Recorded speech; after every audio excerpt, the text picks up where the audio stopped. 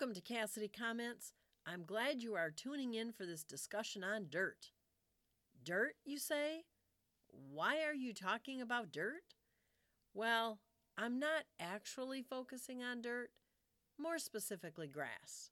You see, we recently had to have our deck rebuilt, and we needed to get some dirt and plant some grass in order to bring the grade up to code. So we got some rich soil that the dirt supplier promised was so good you could grow anything in it. But I'm getting ahead of myself. Apparently the homeowner before us must have had some sort of a deck building party with friends who were likely offered adult beverages for their labor. At least that's what we are assuming, since they inadvertently forgot to put in some support posts in the most trafficked area of our deck, where our boards began to sag. And they built the deck 7.5 inches off square.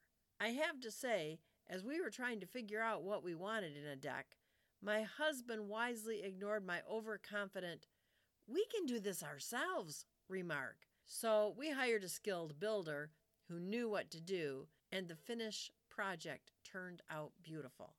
Okay, so back to the dirt. As my husband spread the dirt around the base of the deck steps to bring the grade up to code, he seeded the area, put straw on it, and then we faithfully watered it twice a day. It really only took a few days before the first light hairs of grass began to poke through the straw. Now we have a beautiful patch of green grass. Around the time we were doing all this, I came across the familiar passage in the Gospel of John from chapter 12. Beginning at verse 24, Jesus says that a grain of wheat must fall to the ground and die in order to produce anything. If it doesn't die, it just remains a grain of wheat.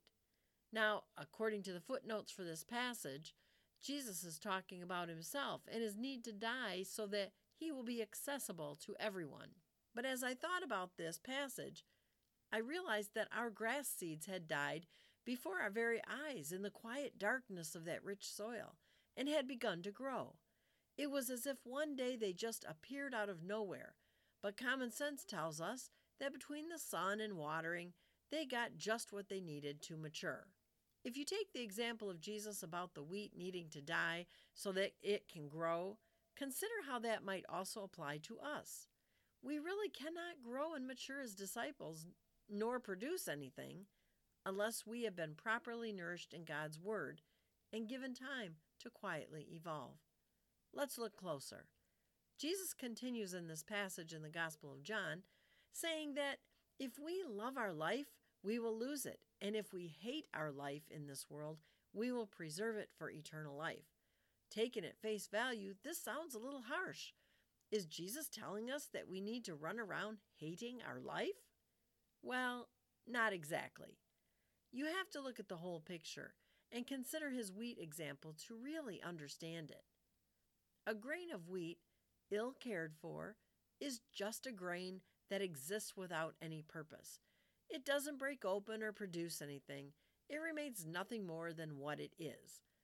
But a grain of wheat that has given itself up to what it is to become by soaking up the sun and water and rich soil is like the disciple preserved for eternal life.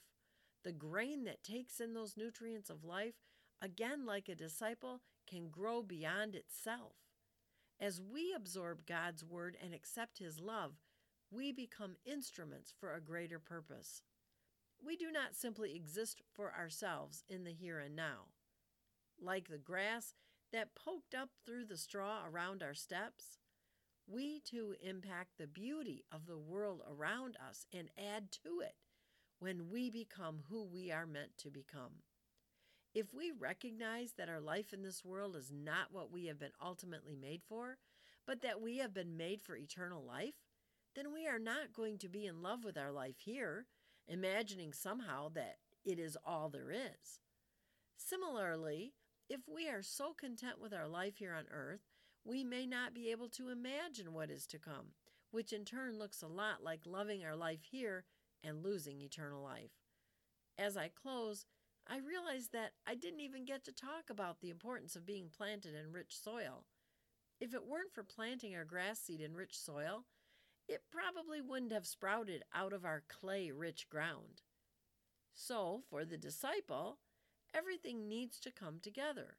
The soil, the nutrients, the care and attention, and the willingness to allow ourselves to die in order to live. Translated, we could say we need the church, the sacraments, our community, and our brothers and sisters with whom we share this mission. Altogether, these are the ingredients of a healthy, beautiful body of Christ. May we all continue to grow together to make this world a beautiful place. If you would like to read my columns or listen to my other podcasts, be sure to check out my blog at janetcassidy.blogspot.com.